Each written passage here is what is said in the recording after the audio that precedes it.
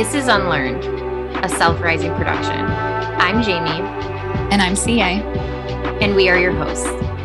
This is a podcast all about deconstructing who we are and exploring who we are becoming.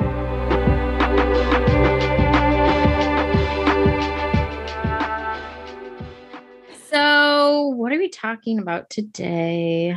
We're talking about a certain way that people are talking. We're talking about shit talking. Okay. So it's going to be a PG-13 episode. Okay. So if you can't handle that word, you might not want to listen to this. We're not going to say poo talking, and we're not.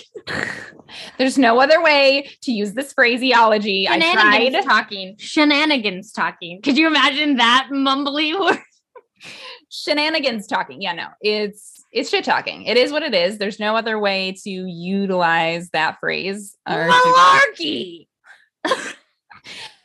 See, but even that is like a slightly different connotation, because that means like bullshit, right? Like that means like you're like making stuff up. Okay, right? but That's I just like, had to say it. So I don't care.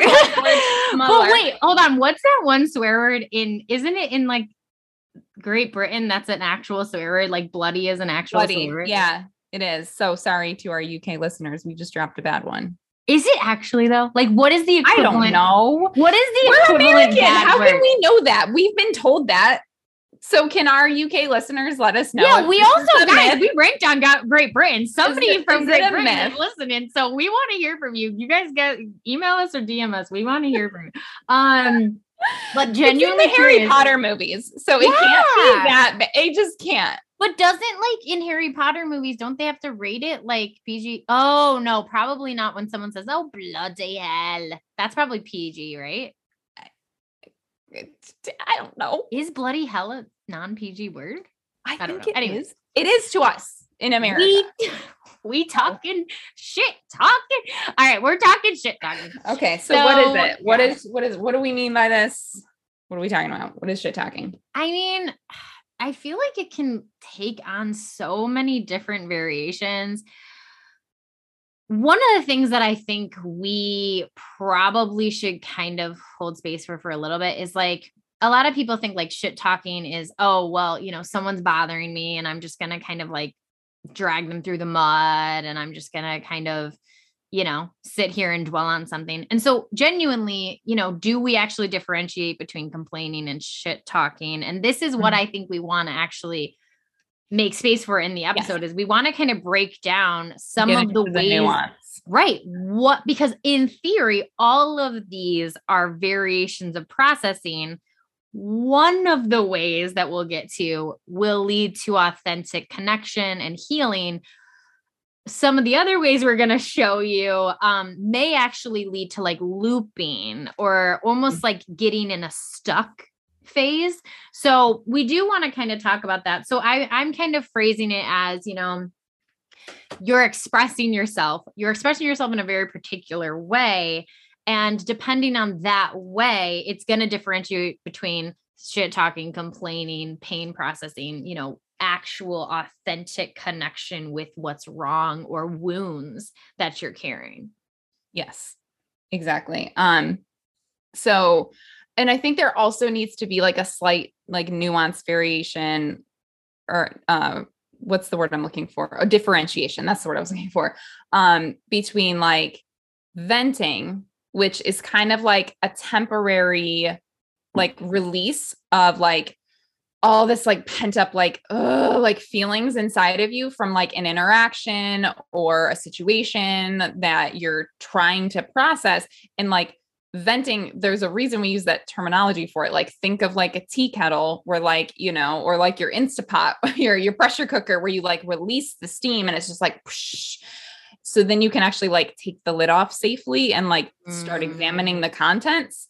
That is like still within the realm of healthy. Like it is like, we're not saying like you can't like vent and just like blah, like get like your feelings out and like even like cuss and whatever, like get it all out. Like when you're like feeling a big thing, like that's actually not quite the same thing as like in my mind, when I like try to conceptualize shit talking, it's more like habitual. It's almost like a pattern of behavior that starts to become predictable in yourself or in another person if you're observing it, of like, you're, like you said, it's like a looping, like you just kind of get stuck in this space of like constantly like ruminating and going over and over and over whatever this thing is that it is you're complaining about.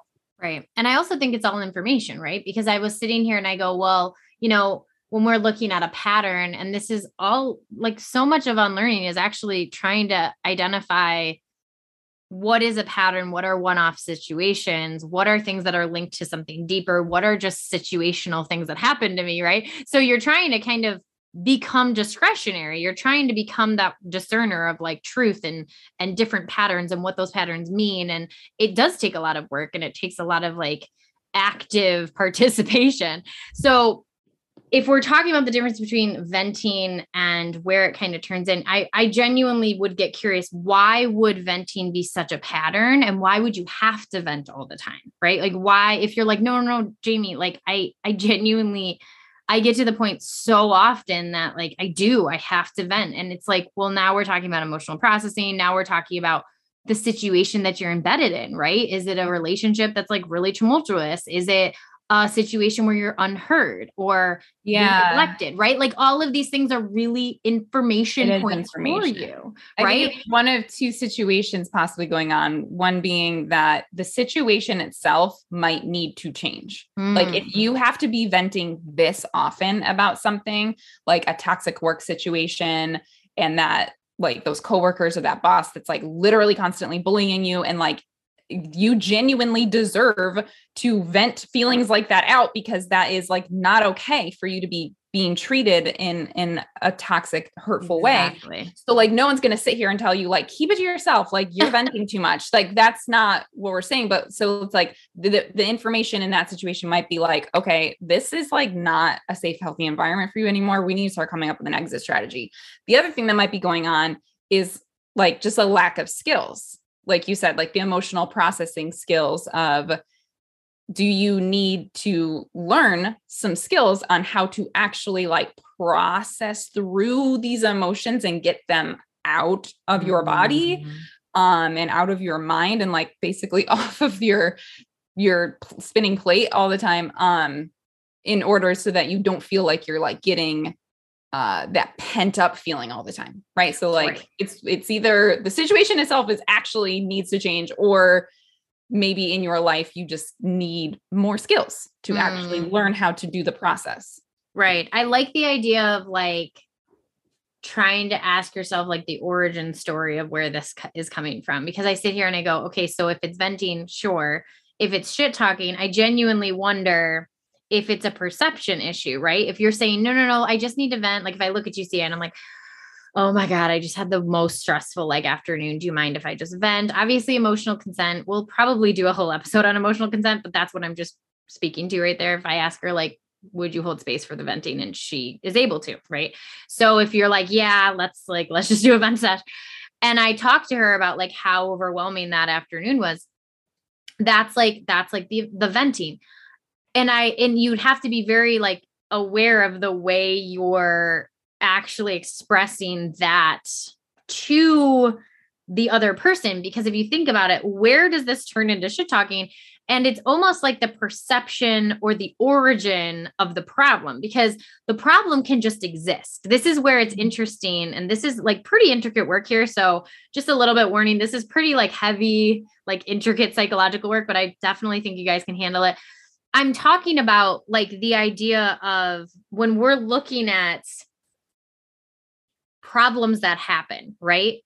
Is traffic happening because you're getting punished, or is it just an external truth that exists and it's just happening and you are allowed to vent about that frustration? Like if I just sat in 2 hours of traffic, like I know you're going to laugh at this. CA sitting here like cracking up, because this is something one of my biggest triggers. Yes. And so there have been times where CA is like gotten on the, the line, and she's like, I just have to vent. I'm so frustrated. And that's totally valid. But the thing is like, how are we conceptualizing the origin of that pain? Because by the way, these can coexist, but the origin of the pain is that traffic exists, and sometimes that's completely out of our control. Sometimes we don't get the luxury to predict a 2-hour standstill traffic. Okay. Right. And when it possibly turns into shit talking, and by the way, these two can blend. And if you're watching me, I'm twisting those in together, but these two can blend. And so if it turns into shit talking, you're turning the origin almost into a projection of like why this is so frustrating. And so, for example, I can vent about traffic. And if it turns into, I'm starting to vent about traffic, I'm like, oh my God, I just stood in 2 hours of traffic and you will not believe my partner. Mm-hmm. Right. And you sit there and you're like, it's all his fault. I told him to take that exit. I told him to do this. I told him to do that. And I get it. And I understand, believe me, I'm not trying to say this is like the super harmful thing, but like genuinely, if I sit there and I go, the traffic was going to happen anyways. Mm-hmm. And now you're just angry and you want that anger to find a place that's not just this like cloud, right? Cloud is like the universe collude against you for a 2-hour chance, like standstill traffic. Not really sure that happened, but it did happen, right? So you're allowed to process the stress about that, but genuinely shit talking turns into, I'm angry. It has to be an origin story from an energy of a person. And therefore I'm going to basically say that this is all coming from that person. And so that's why I'm saying those two things can coexist. You can be angry about traffic and maybe your partner kind of made a couple of misjudgments or whatever. And you're like, oh my God, that's okay. Mm-hmm. But we have to ask ourselves, where's the anger coming from? Because there have been many times, and I'm going to like tell on myself right now, there have been many times where I got into like a vent session and then I basically started to turn that vent session into like shit talking. And I would like be talking to my partner, but I'm like blaming my partner. I'm like, but see, because of you. And mm-hmm. I start changing the energy only as he was responsible for this whole, like, you know, the rain at our camping trip or something. Right. Which I will sometimes catch myself do. I will literally sometimes be in the middle of being like, but you were the genius that said, let's go camping on that weekend. And like, you could have been a little bit more mindful of that. Right. And I sit there and I go, there have been times where I've actually stopped myself and been like, hold on. Hold that thought. hold on, wait. And I could hear myself wanting so desperately it to turn into his own responsibility. And I would be like, wait a second, I'm actually not angry at you. Mm-hmm. This is why I'm saying I'm not trying to toot my own horn. I'm not trying to toot my horn, but that is not easy. You catching yourself, turning the energy into something else. Mm-hmm. That is a hard catch. That is a hard catch. And it doesn't always happen in the moment, but it is a hard catch because what you're doing is you're noticing, ooh, I can hear my like processing changing into I'm blaming, I'm like shaming, I'm guilting them into like, they have to be they have to be responsible for my pain. And it's that concept of like, it exists. The rain exists. The traffic exists. Whether or not that person had everything worked out with you, I don't want to say is irrelevant, but like possibly isn't the precipitant. It isn't possibly the catalyst of the anger or the pain. So that is a higher level skill that does take a lot of work to catch ourselves doing. So what it looks like is I would be in the middle of it and I would be like, wait a second. I do need to step back. I need to take a moment and I need to acknowledge that I don't think I'm like actually as angry as I think I am at you. Mm-hmm. I'm super angry that it rained the whole day. Mm-hmm. But you see what that happens in that moment is I'm holding space and I'm changing the narrative that I thought it was. Mm-hmm. And I'm turning it into, oh, I'm placing the energy in the right compartment. Yeah. And that is, like you said, that's kind of, it's a very like nuanced technical skill to be able to hear that change happen within yourself and hear the tone of your voice changing and hear the choice of words that you're using and to be able to catch it. And like you said, sometimes you might not catch it in the moment. Mm-mm. You might play out a whole entire argument and it might be really upsetting and there's a lot of fallout. And it's still all is not lost because you can still reprocess it and re-identify that actual, source of discomfort and go back to that person and bring it up and say, I really let out way too much anger, like at you. And it wasn't actually about you. And, and we can talk about reconciliation and like real like remorse. That's its own episode. But yeah, so I think that is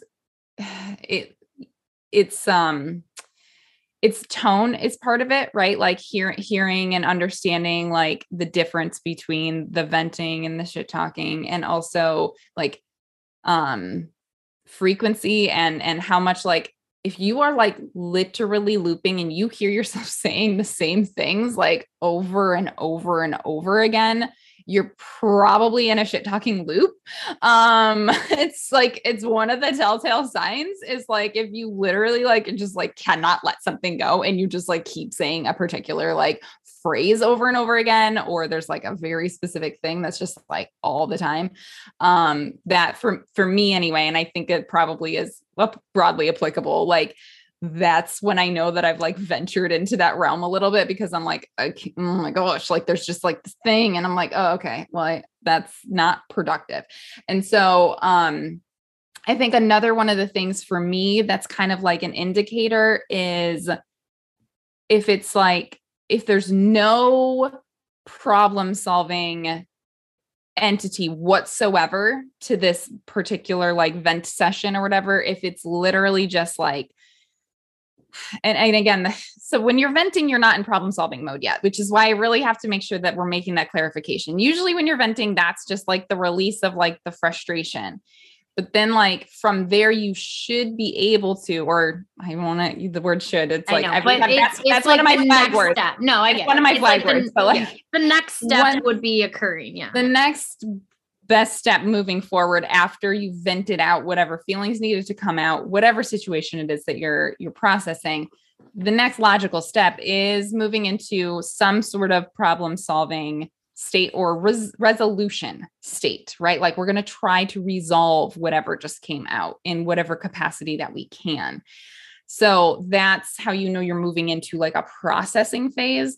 But if you go through the vent and then you loop back and you go through it again and you go through it again and you keep doing that, that's like, you're not moving forward in the process. And so for me, that's what I'm always trying to like listen for, is when I'm the person that somebody is processing with, I'm going to listen in for that shift to happen. If I hear them shift into trying to actually resolve and like think about what this means for them moving forward or how they can change things or whatever. And if I don't hear that shift happen, I might suggest it. And I might say, do you think you're ready to like think about some ways to solve this problem yet? Or are you still just, are the feelings just too fresh? Cause maybe that's what it is too. Like if things, and I don't want to downplay this. Like, I'm not saying, you know what, vent about something for 5 minutes, the clock is on, and then you're done. You don't get to keep venting about it. Like, I don't want to say that. I'm not saying that, because some things are huge, right? And some of the things that we have to process and get through can take, well, I'm living proof, literal years to actually get all the way through like the depth of something that we have to process. So I'm not going to sit here and try to downplay this at all.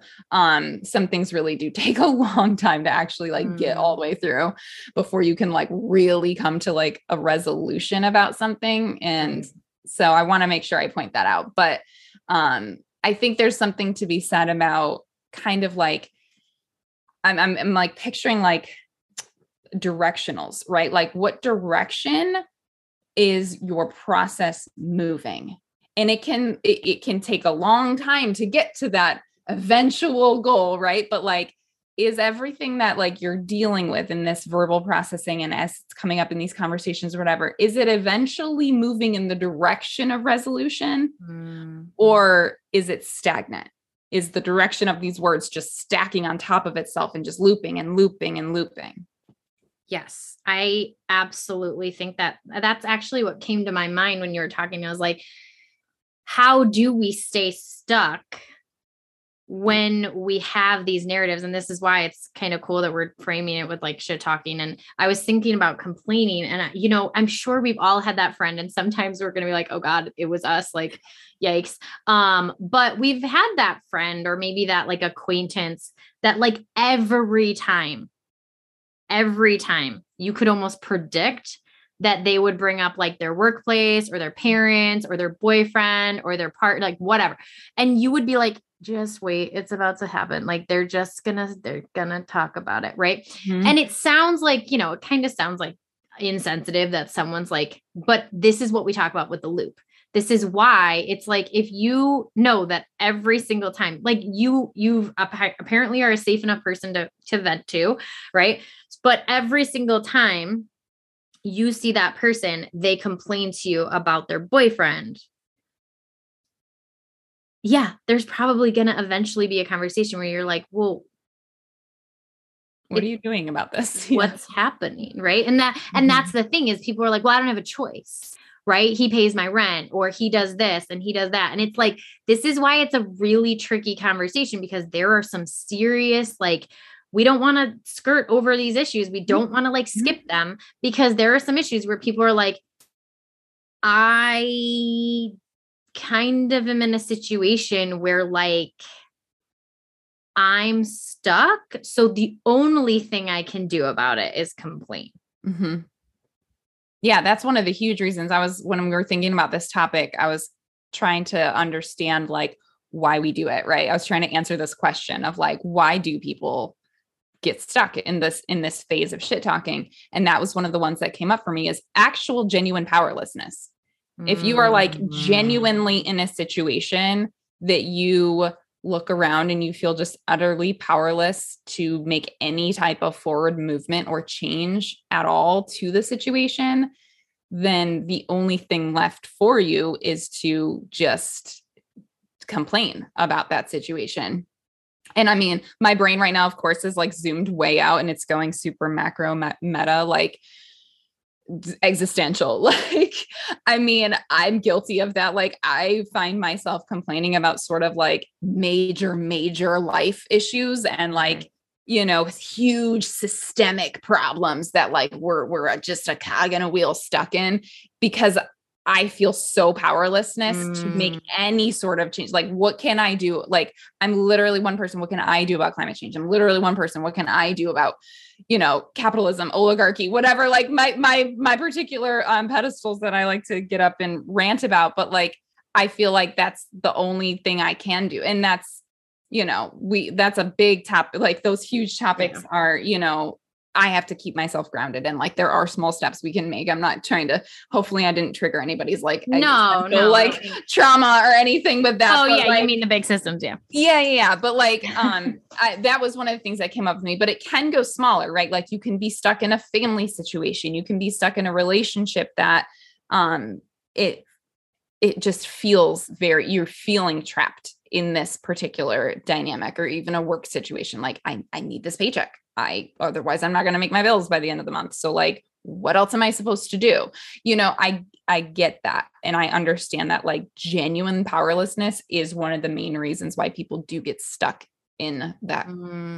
I think it actually speaks to like, well, if our attempts for gaining back any sense of authority over our lives is speaking that this is an injustice, like, and I think if you were talking about the metaphysical stuff, like you're right, like that's why we feel like we have to go through these events, or like maybe we start shit talking certain systems, or or we do it with a person because it's so clearly not functioning that you are feeling so powerless to actually go against it. And the only power that you can feel like actually over the situation is to kind of rage against the machine, right? As you basically are saying, I have to rage and I have to shit talk and I have to like complain. And it's like, I just want everyone who's listening to really sit with this idea of like, I don't even want to talk about I don't want to talk about this with like shame.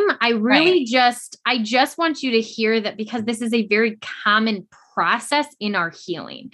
So remember, if any process in our healing is constantly looked at with shame, we are going to kind of that can possibly create a barrier, right? Now we're like, oh, well, I'm never going to be good enough and might as well like just get stuck here. Right. And I might as well just keep complaining. Right. But if we're looking at actual strategies, like, cause the NCA, like we really are like, we want to give you something in this episode that can give you some kind of negotiation, is we do have instances where you possibly truly don't have the power to change this in an imminent way.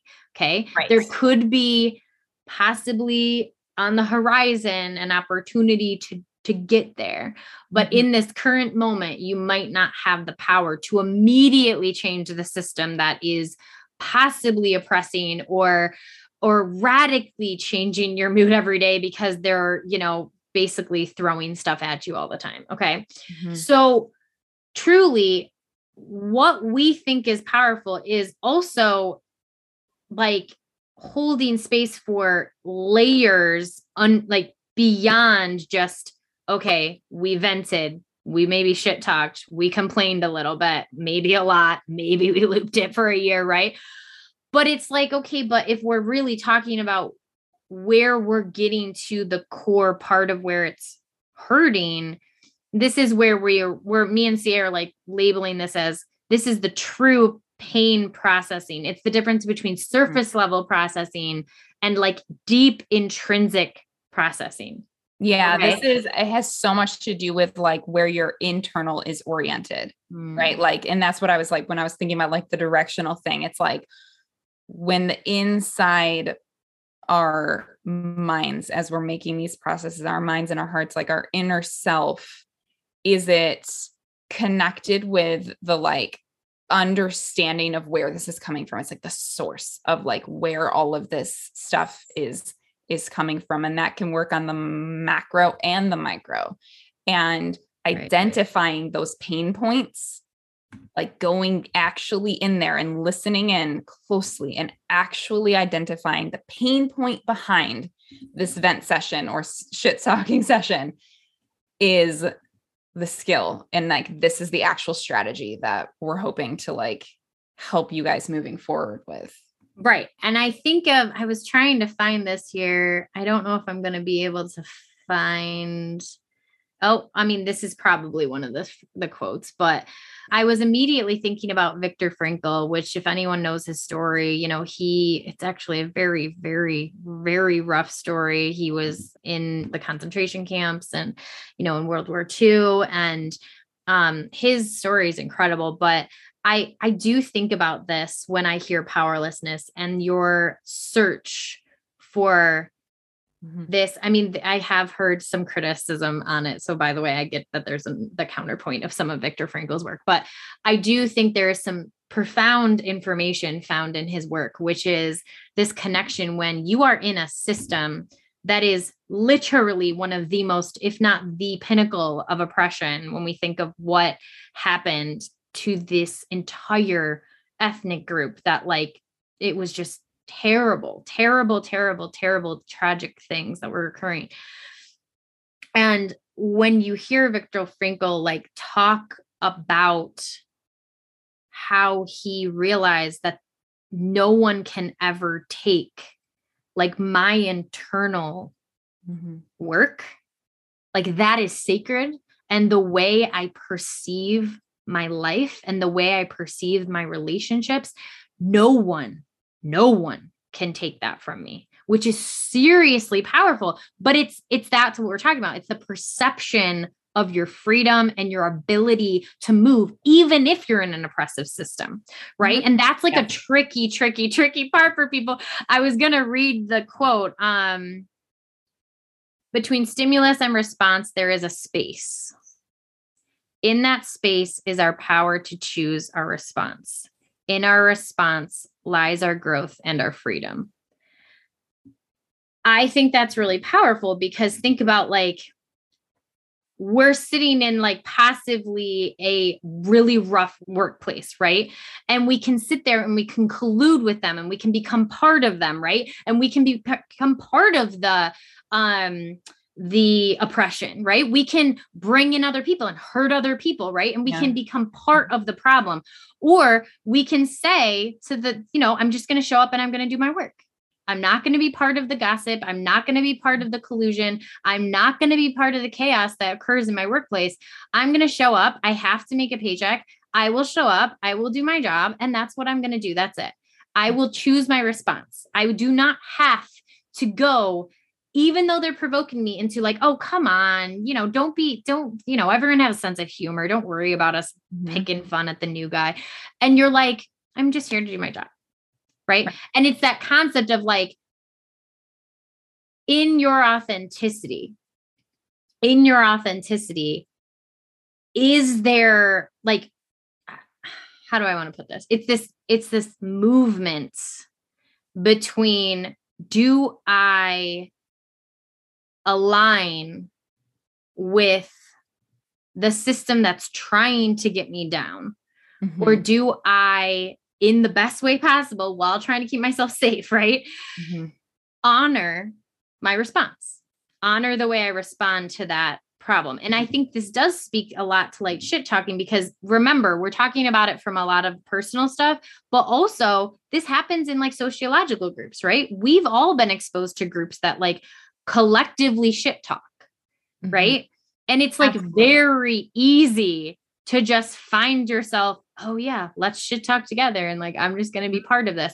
And I genuinely am telling you, like, the more you're aware of like how you want to show up to your environment, that's going to be a stimuli that presents to you. And that's what he's speaking to in that quote. There's a space there. There's a space where you get to choose how you're going to show up to that experience. And there is a lot of power, because that does change the way you interact with your environment. It changes the social groups that align with you, because guess what? The mean girls aren't going to want to be your friend. But guess what? Jim and Harry over here, who are like the goofballs that are like super, like, they don't tolerate shit talking either. And they like see you in your genuine power, in your genuine space, right? Which is beautiful. That's a beautiful thing. That's a beautiful, authentic connection, even possibly in an oppressive workplace, right? It's a beautiful connection that you guys can have. It's like a beautiful triad of authenticity. So I guess what I'm saying is, when we're going back to the original thought of like pain processing, it's like, I want you to hear, we can kind of choose the lens we take on here, right? Do we choose the lens of, no, I'm powerless, I will stay complaining, I will stay in that loop? Or do we go deeper? Do we go deeper and say, wait, hold on, by aligning with this system, or continuing to complain, or continuing to shit talk while other people shit talk, I'm curating my environment. My environment is slowly being like, now everybody's shit talking and everybody complains too. And I don't want to be hearing that either. Right. And you're like, wait a second. How is there a shift? How do people get out of that? Right. And I would say, if you go deep enough, you're going to feel that call to action, and you're going to say, wait, I know that I am in a powerless situation. And in this situation, can I craft my output? Like, can I craft my external interactions with people so I'm not actually colluding or looping my pain back on itself? And I can identify the pain that this is connected to, because obviously this, like we said, if this is connected to powerlessness, like, I'm in a family system that doesn't allow me to talk, or we have some younger listeners. Like, if you still live at home, and we have, the 20-year-old that's like, you literally can't move out of my house, and my mom is so harmful to me, and like, she's so emotionally abusive, right? And I sit there and I go, it might not be safe for you to just pack up and get in a car, right? That might not be the safest option.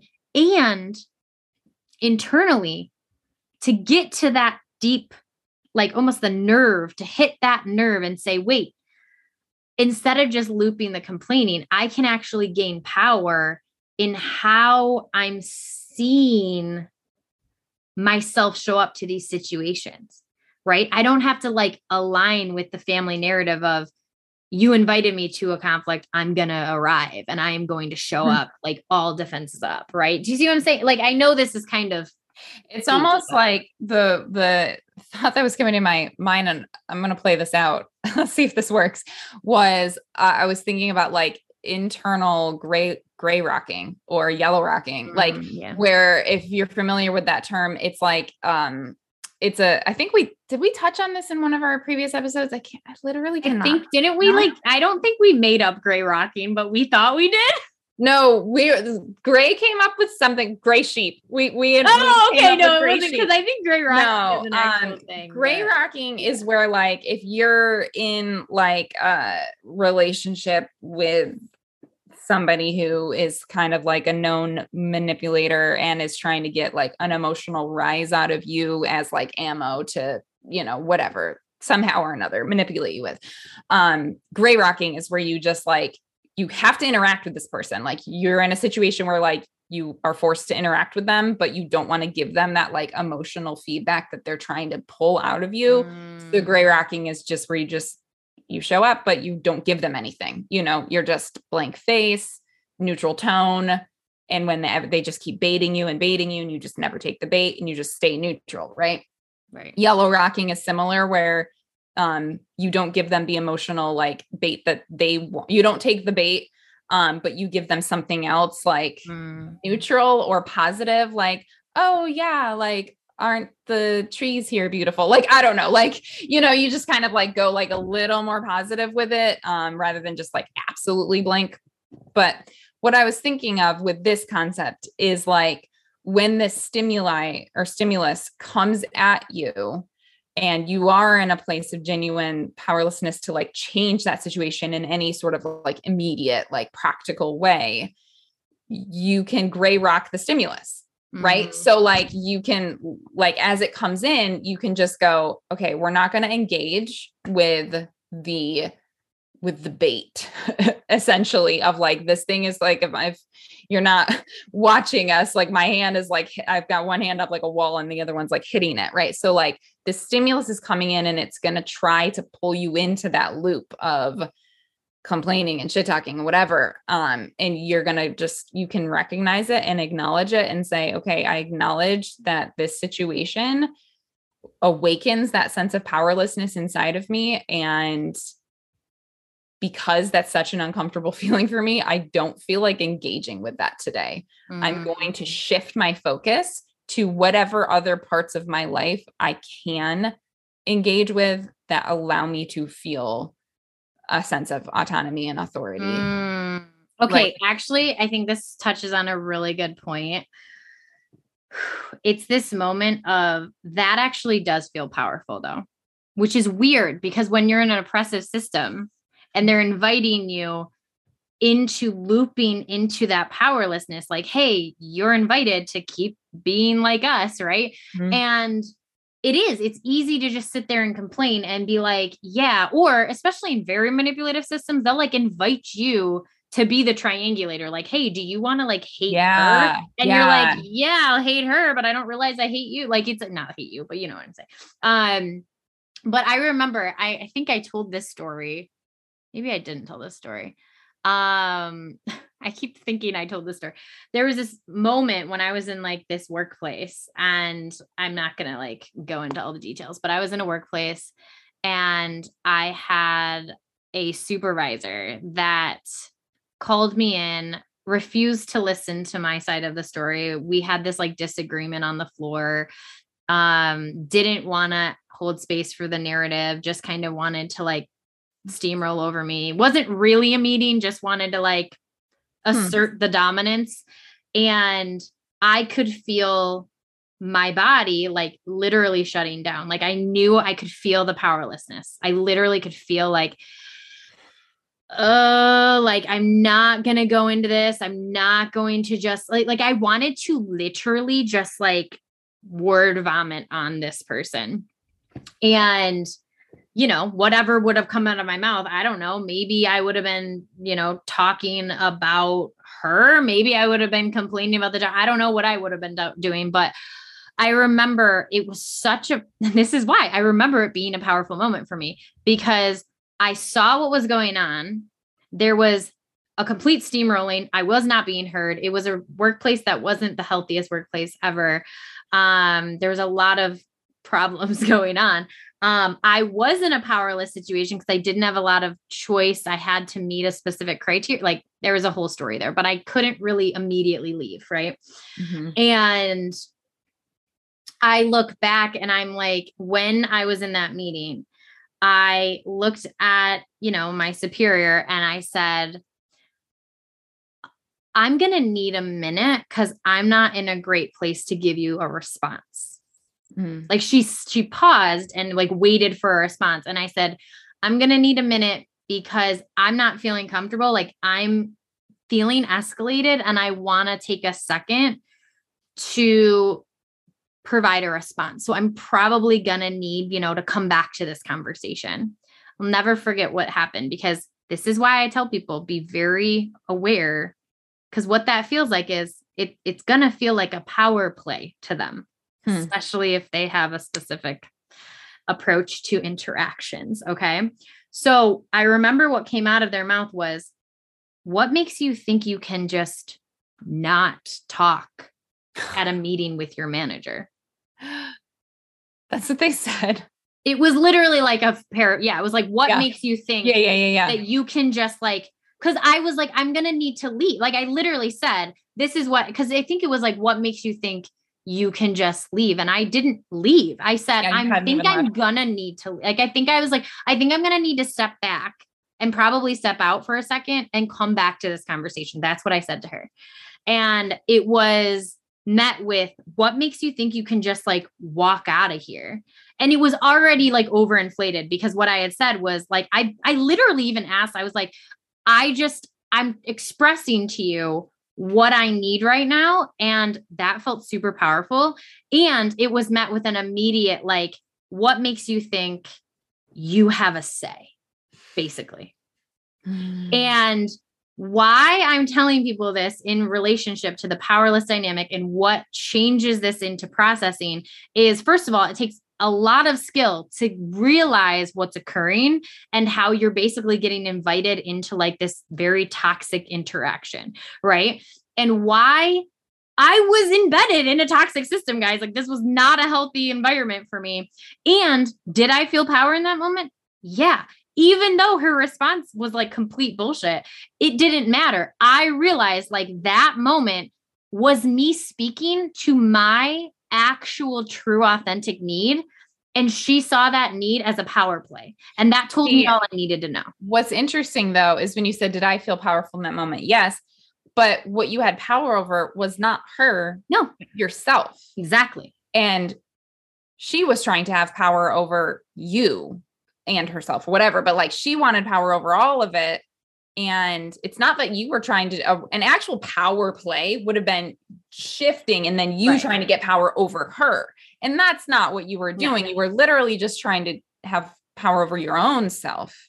And that enough, like even that was a threat. And like she told on herself, right? Like she goes, oh, well, what makes you think? Well, that's her saying that like she thinks that she has power over you and literally owns your body, that you're not allowed to walk out or whatever. So that's but like, I think this is a good point to your own pain processing, because for so many people, like when you sit there and I could have walked, I think I did walk away and I was like, did I do the wrong thing? Like I would self-doubt and I was like, was that a wrong choice for me to advocate for myself? And this is why it's hard, because we get to this point where we don't actually process what's occurring. So like you come out of a shit talking session, you come out of like a situation where like a bunch of your friends were like really like something was going on and you're like, whoa.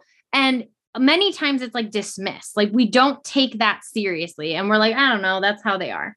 Right. And I go, well, that's a really good excuse to never change, is just to tell someone that I have basically pinpointed you into this like personality trait that like, you're just going to be the complainer. And like, I guess I just got to tolerate it. And I sit there and I go, we are kind of talking about power, because if you did show up to that friend group and you said, and they're like, why are you not laughing? And you're sitting there and you're like, I genuinely don't think it's funny. Right. oh, look at you, high and mighty, right? It's like they're trying to make you feel like your power is a threat. Like you in your own power, you in your own authenticity is a threat. And all you're saying is, I'm not going to collude or whatever this is with this narrative that you're inviting me to do. Right. Or, I mean, even in my case with the manager or whatever, I realized like in that system, it was almost like to me, I mean, I kind of like, I'm looking at it from like this is a long time ago, but I look at it through this lens of like, someone who wants to fight gets annoyed when you don't fight. Right. So if I'm looking to fight with you, and then you say, oh, actually, I'm not going to arrive. I'm not going to show up to this. And then they come at you like, how dare you? Or they go at your character. Oh, you're a coward. Or how dare you not defend yourself? Like only a wussy would do that. Right. And I'm like basically trying to spin the narrative. Right. But what I'm really saying is I'm angry that you didn't play into my game and you held your power strong. So what I'm really speaking to, and I know this is like very lengthy, but this concept of your power actually comes from that moment, even in the oppressive state. Yes. It comes with that deep intrinsic connection to what's happening, what's occurring. Do I want to be stuck in a loop of like, I'm just going to go home and shit talk my boss to my partner? Or am I going to go home and be like, you won't believe what happened. She got upset when I stood up for myself. And that felt good. Yeah, because this is really interesting because what you're saying is like, when you're in a system that feels oppressive, whether it's micro or macro, you stepping into your own authority might not actually do anything to change the oppressor.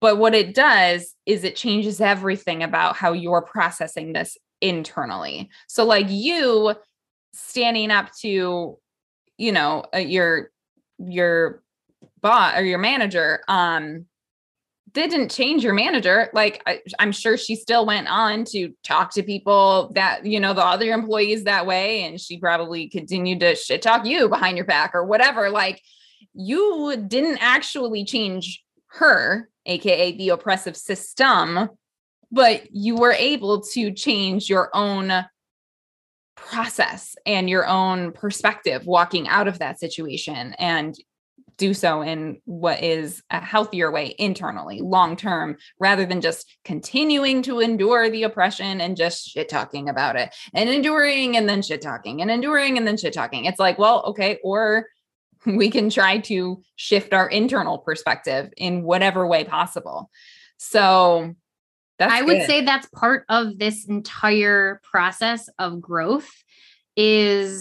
This is a very key point for people to actually arrive to, is that when they can conceptualize that their journey is actually less about, I just got to get that right job. I just got to get that right family system. You really got to understand that like we're always like pelted with systems that are unhealthy. Okay.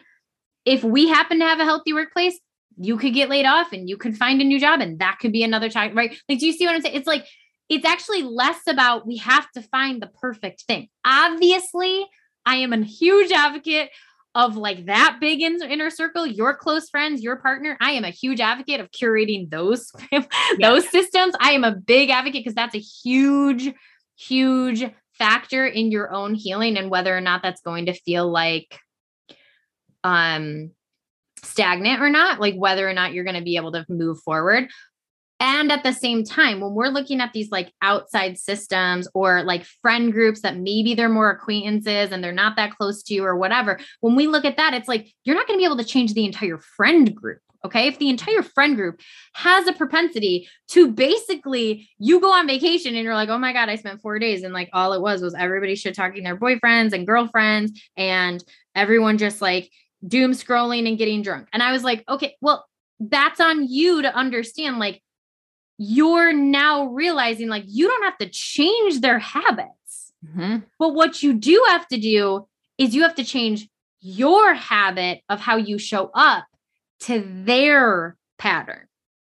And when you were talking about the like inner circle thing, I was thinking about how that's another strategy. If this is something if you're trying to unlearn shit talking or like, diminish how often you loop yourself into it.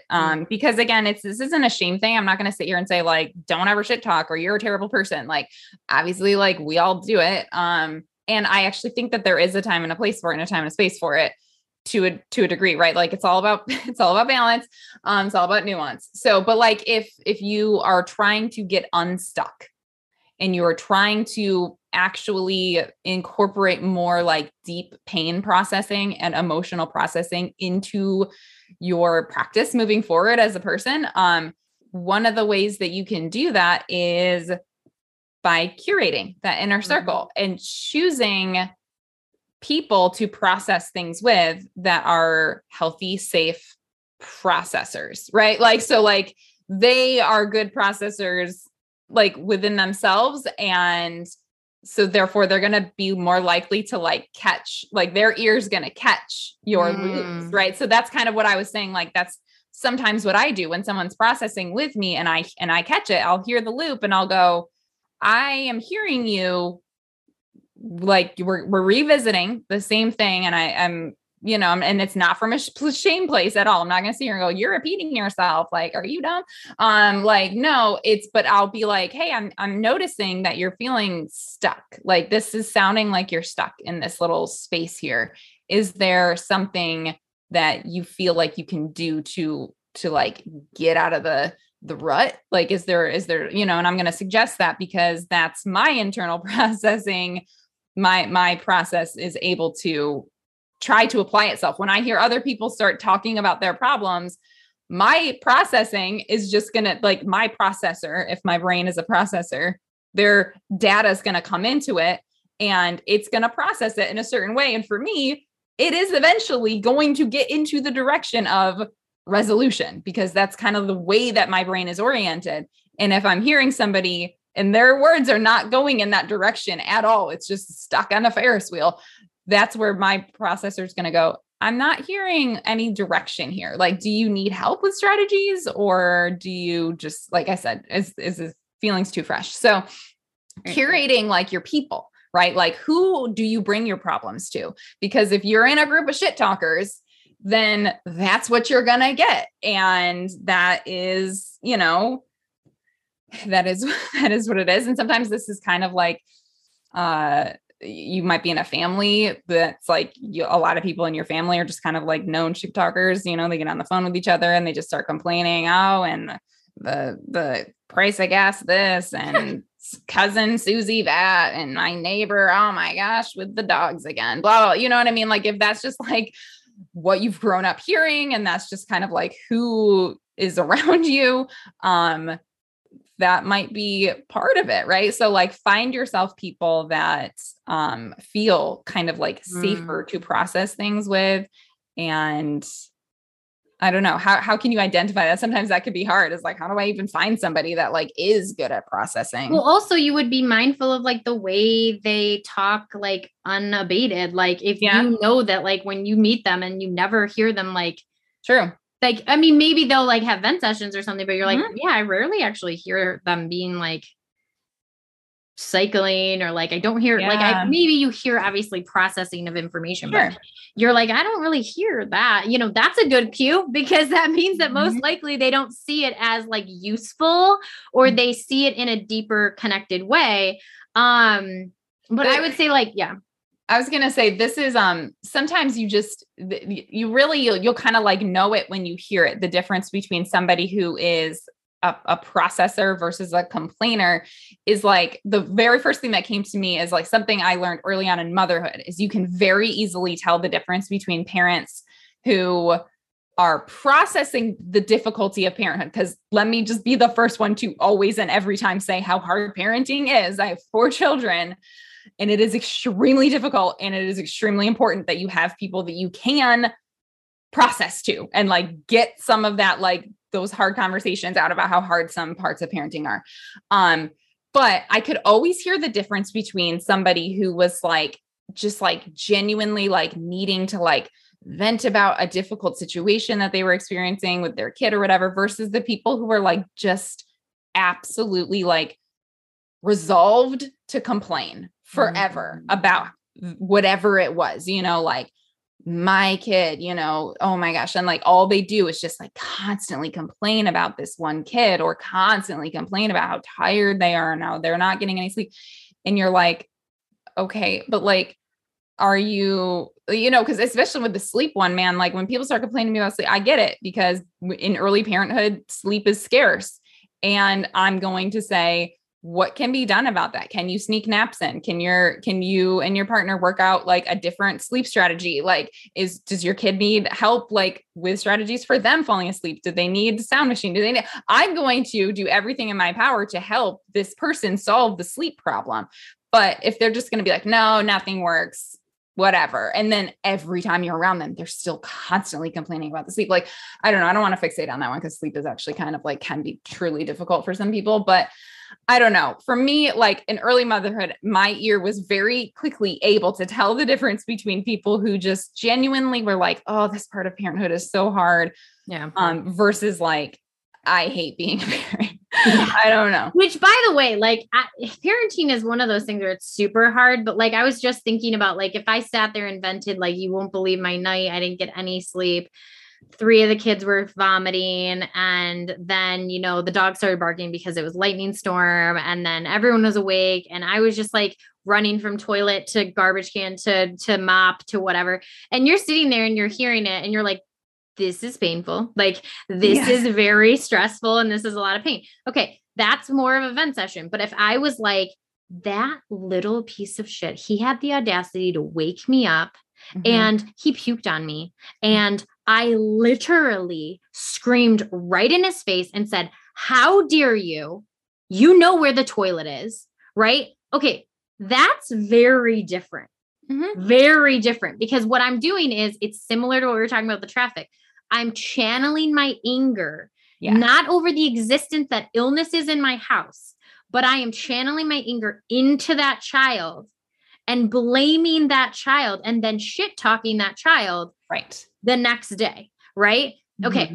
That is why we like to speak in examples, because people are like, well, what does that actually sound like? And I'm like, it sounds like that. It sounds like you're channeling it and you're like blaming it, and then you're looping it. And you're like, maybe your child has like a dairy allergy and you're like, this kid shits every day. What the hell is his problem? Right. And you realize, like, every single day I hear my friend talk about this kid like shitting his pants, and you sit there and you're now doing what you were saying earlier.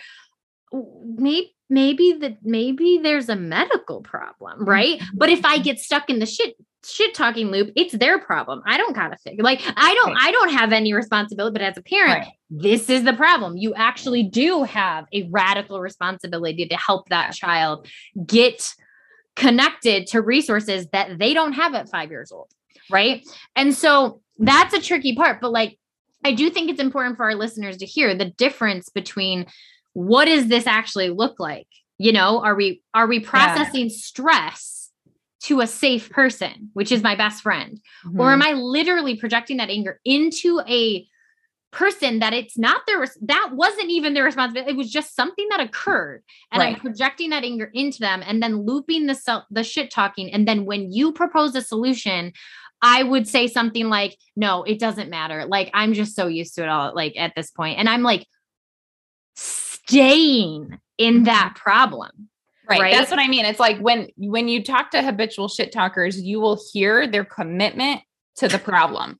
They're committed to it. Like they just decided that this problem is part of their life and they're just going to continue to complain about it. And so sometimes I think that is almost like, that's kind of like a learned behavior, or at least like it can become habit, and it has to do with who you surround yourself with. So like if you grew up in a family like that, or you're just constantly surrounding yourself by people who, you know, view the world in that way and like just kind of like constantly shit talk, that's what's going to happen. And like they become so comfortable in the discomfort that that's just their normal. It becomes their default. And so then like, if you come in and you try to suggest an alternative reality where they don't have to feel like that, they're possibly going to reject that. Because well, why would they reject it? Because you're proposing that they have some sense of power. Right.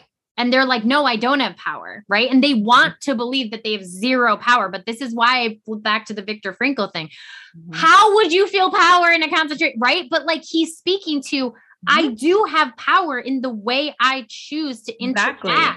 And I have power in my internal system. I have power in my internal interaction. And this is actually where I think that the deepest of the meat and potatoes of this episode is that I think it's the difference between what someone's seen as this is an external issue and I'm never going to be able to change the external issue. And I have basically resolved myself to the fact that this is only an external issue and I do not have any responsibility to show up in a new way, right? And I would say, yikes, because what that is you are now literally part of the toxic system and it's working in their favor for you to not advocate for yourself. Think about that. Mm-hmm. It's working for the toxic system for you to just resolve yourself to your powerlessness and not advocate in any way. If you go back to my example, that toxic system that I was in, it benefited them if I never advocated for myself. Mm-hmm. It benefited them because it went along with their narrative and whatever they say goes, and I don't have autonomy. So why would I speak to my autonomy? And why would I have the audacity? Why would I have the audacity to hold emotional space when I don't feel like I have a safe enough place to express my emotions? Right. Why do I have the audacity to do that? And that's on self-advocacy, and that's on your own belief in your own power. So when I say it's the meat and potatoes, CA, it is the meat and potatoes because it's the difference between, is this an external system where I don't have a say in anything that goes on in my life? Or am I part of an oppressive system and I am changing the internal perception and internal mechanism that I am approaching this system in and how I'm showing up as? I mean, the foundational response to like unlearning shit talking is self-advocacy. That's at the core of like how to unlearn this is that you have to move into a space where you prioritize your inner peace over these other things, external stimuli that are going on. This is where it's at. Like you said, like we're touching on the core nerve here, people. This is in it. I was like going as rapidly as I could. I was like, because does it apply to micro and macro? And it does, because no matter what it is that you're shit talking, what's going to happen is if you want to move into the space of processing the pain that's behind the shit talking, is you're going to have to identify where the real pain point is. And then you're going to have to view yourself as worthy enough to not have to constantly be dealing with that pain, like constantly be subjected to that pain. And so for some situations, you actually can like eliminate the pain altogether. Sure. You can change your situation. You can actually self-advocate, you can create accommodations in your life. You can, get your kid off dairy or whatever it is. Like there are times when like you actually can genuinely like remove the stimuli. And that's because you moved into a space of advocacy. You identified the pain point and you said, wow, okay, so this is the thing that is causing this like daily internal havoc inside myself that's causing all this external verbal diarrhea every day. Like, let's see what we can do about it. And sometimes you actually can change the actual stimuli. And in those cases where you can't, you still have self-advocacy and self-power to where you go, okay, I can't change this major oppressive, whatever stimuli that's happening. So therefore I do still have power over myself and how I'm going to internally perceive this and how I'm going to externally interact with it. And that's where my power is. And so it's all coming back to, do you value yourself enough? Do you value your inner peace enough to actually move into a space of processing the stimuli around you in a way that allows for inner peace? I actually think we could even like hold space for a second of, this is a thematic lesson and we are framing it around like shit talking and like pain processing and what the layers is. But I was also thinking like the whole perception of power, the whole perception of where power comes from and who has power over us and where our power comes from. Okay. This is actually at the root. Like if we talk about core concepts, core elements of things that we are actually trying to process and heal from and unlearn. If you are told your whole life that you don't have power at all, or even worse, not only do you not have power, but you're like part of the problem. Like you're intrinsically like never going to be one of us, or you're intrinsically going to be always powerless, or you're intrinsically bad or something. If you're told constantly, you don't have your own power, you don't have a say, right? What are the peasants supposed to do? They just shit talk amongst themselves, right? They're like, that stinking king. Like I literally, if I had a chance, I would cut off his head. And it's like, I make a joke, but it's not, because that's most likely what it was like when you were in like serfdom or whatever, like that whole, like that whole system of historical power. Why would people be like in these cycles of like powerlessness? Because they were told you will never have power. You do not have power. You don't have the ability to relate to this way or relate to this in any sense of internal power. Right. So yes, maybe you're in that peasant, like if you're in a state where there is a king and you feel like you're the peasant, I would say the peasant invites you to like into a conflict. And obviously, unless it's life or death, like we would do something different in life or death. But like, if you're like, I'm not gonna be part of this. Like, I'm not gonna be part of this invitation for you to mock me or for you to hurt me. Right. And that in toxic systems is why this actual process, why is it easier to complain and shit talk versus pain process and hold a space for your power? Because holding a space for your power actually probably creates the most discomfort when it interacts with this powers that be, right? Because if you think about it, why do so many, I mean, I actually laughing because I'm sitting here like, oh my God, the families that have shit talkers, they're always, oh, I shouldn't say always. I don't like to say always. Many times they are in the, how do I want to phrase this? The shit talking is actually never happening in open air. So think about that. Like, it's interesting. That's what I'm saying many times, because obviously there are some families that have open shit talk, but it's this concept of like, if it's in the low key way, like all of the shit talking is happening behind the scenes. Right. And so everyone has this perception that everything's fine, but the shit talking is consistently happening and everyone's like kind of semi-miserable with everybody else's interactions, but you're doing it in the background. And so people are like not really sure if you're getting the authentic person that's standing in front of them or not. And so this is why people don't like to risk holding space for their power, because if they're part of a family and they know, oh my God, every time I'm at a family party and one person is absent, everybody shit talks them. Like, oh, that person was late. Oh my God, that person's lazy. Oh my God, you won't believe that, blah, blah, blah. They're all shit talking the one person that's not present. We talked about this in what, people pleasing or something. Yep. Or enmeshment. Was it enmeshment? I don't know. Both of them. Yeah, probably. But I sit there and I go, okay, so when we look at why is there more like this uncomfy feeling when we're actually holding space for the pain and actually holding space for our power, is that when you arise to the call to action, you're going in front of a group that will meet you with overt acceptance. Oh, okay. Yeah. I hear that it's important for you to not do that. And then, covertly, they're like, did you hear she had the audacity to say that to mom?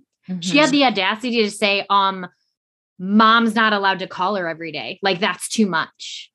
Mm-hmm. So this is why it's a natural, like, we avoid discomfort. So it's a natural, it's a natural, what do we call that? Like a reinforcer. Like it's reinforcing you to not step into your power, right? Exactly. Because when you step into your power and you say, actually, I'm done shit talking. And I know that when I say this, I'm going to hear like from the third party that you guys are all going to shit talk me, but I am not going to collude with this power play. I'm going to hold my power. I'm going to explain to you, this is not working for me.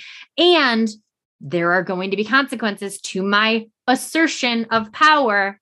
Yes, this is why I'm speaking to the theme of it all, because the theme of it all connects to many of the other themes that we've covered on the podcast, which is self-advocacy and your own authority and the way you show up to these situations and the way people show up back to those responses or like those stimuli. Like they're showing up in a way where you are going to want to avoid that discomfort. You're going to want to avoid that dynamic, right? So would it have been easier when I was with my manager to say, whatever you say,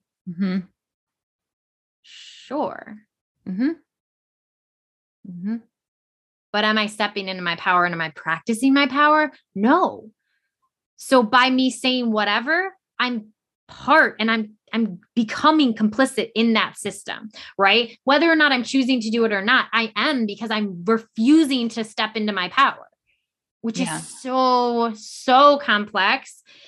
And we are going to wrap it up here in a second, but I just want you guys to acknowledge, like, we did cover a lot of heavy stuff today. This is one of those processes that when we do a wide lens, it is extremely challenging to get to like some of the strategies that we were talking about. It's extremely challenging because it's a shaking of the core. It's a shaking of the core. Like who knew that shit talking would lead to this? But yes, it's a shaking to the core. It is.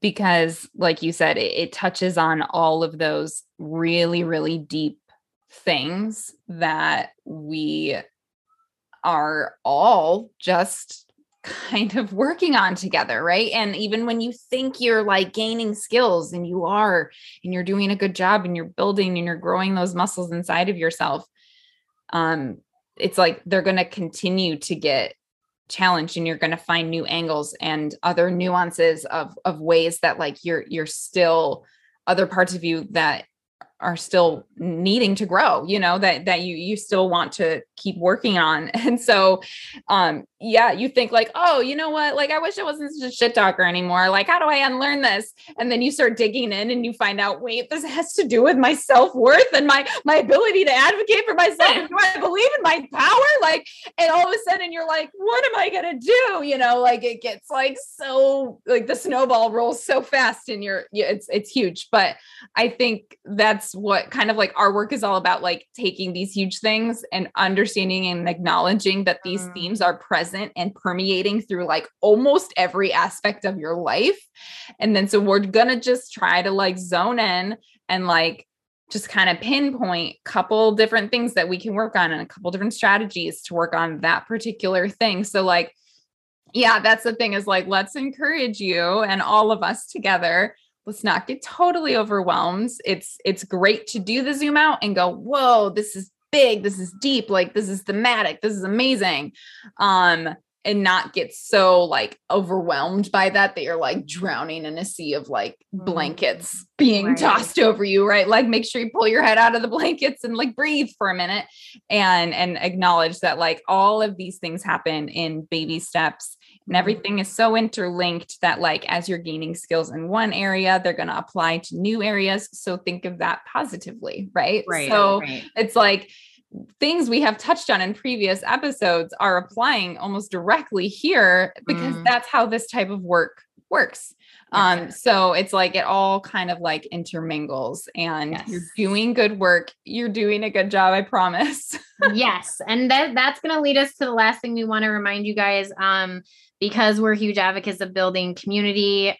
We believe in building that inner circle, trying to foster safe, psychologically safe relationships. We really want that to be part of the Unlearned community. So definitely check us out on Facebook. I think we reminded you guys last episode of how to find that, but we are going to probably reference that here and there, and occasionally probably in the next couple episodes as well, to try to build that community up. We are gonna occasionally show up. There'll probably be like lives that we're going to do together. We're going to slowly build that community.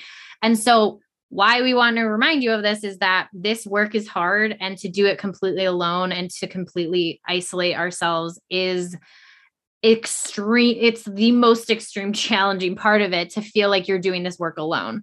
All right. So why we did make a decision to build this community was primarily for that reason, is that so many people struggle with finding people that are walking this journey.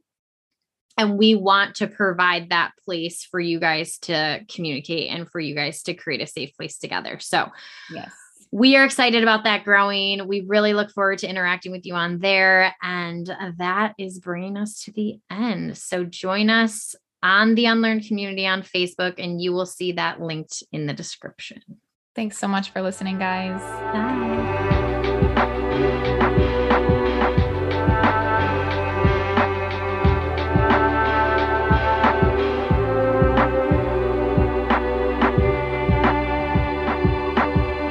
Thank you so much, y'all, for tuning in. If anything we said resonated, please subscribe and leave a review anywhere you listen to podcasts. This absolutely helps us grow, and we really do value your voice on this podcast. So if you have anything you'd like to contribute, any tips, any topics, or if you just want to say hi, you can email us at unlearned@recollectedself.com. You can find us on Instagram at The Unlearned Podcast, or our individual Instagrams at Recollected Self, and CA's is at Embracing Divergence.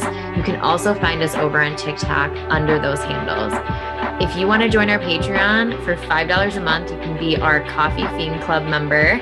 And that's going to give you access to our podcast within a podcast, which is called Unhinged. This is basically where we let loose, completely unedited. We are literally just shooting the breeze, having fun. You can see our full personalities, and it is a blast, honestly. It's pretty fun. So if you want to join us, you can find that at patreon.com/unlearned. And that's it. The last thing I want to tell you is I want you to be brave enough to fight for the person you want to become.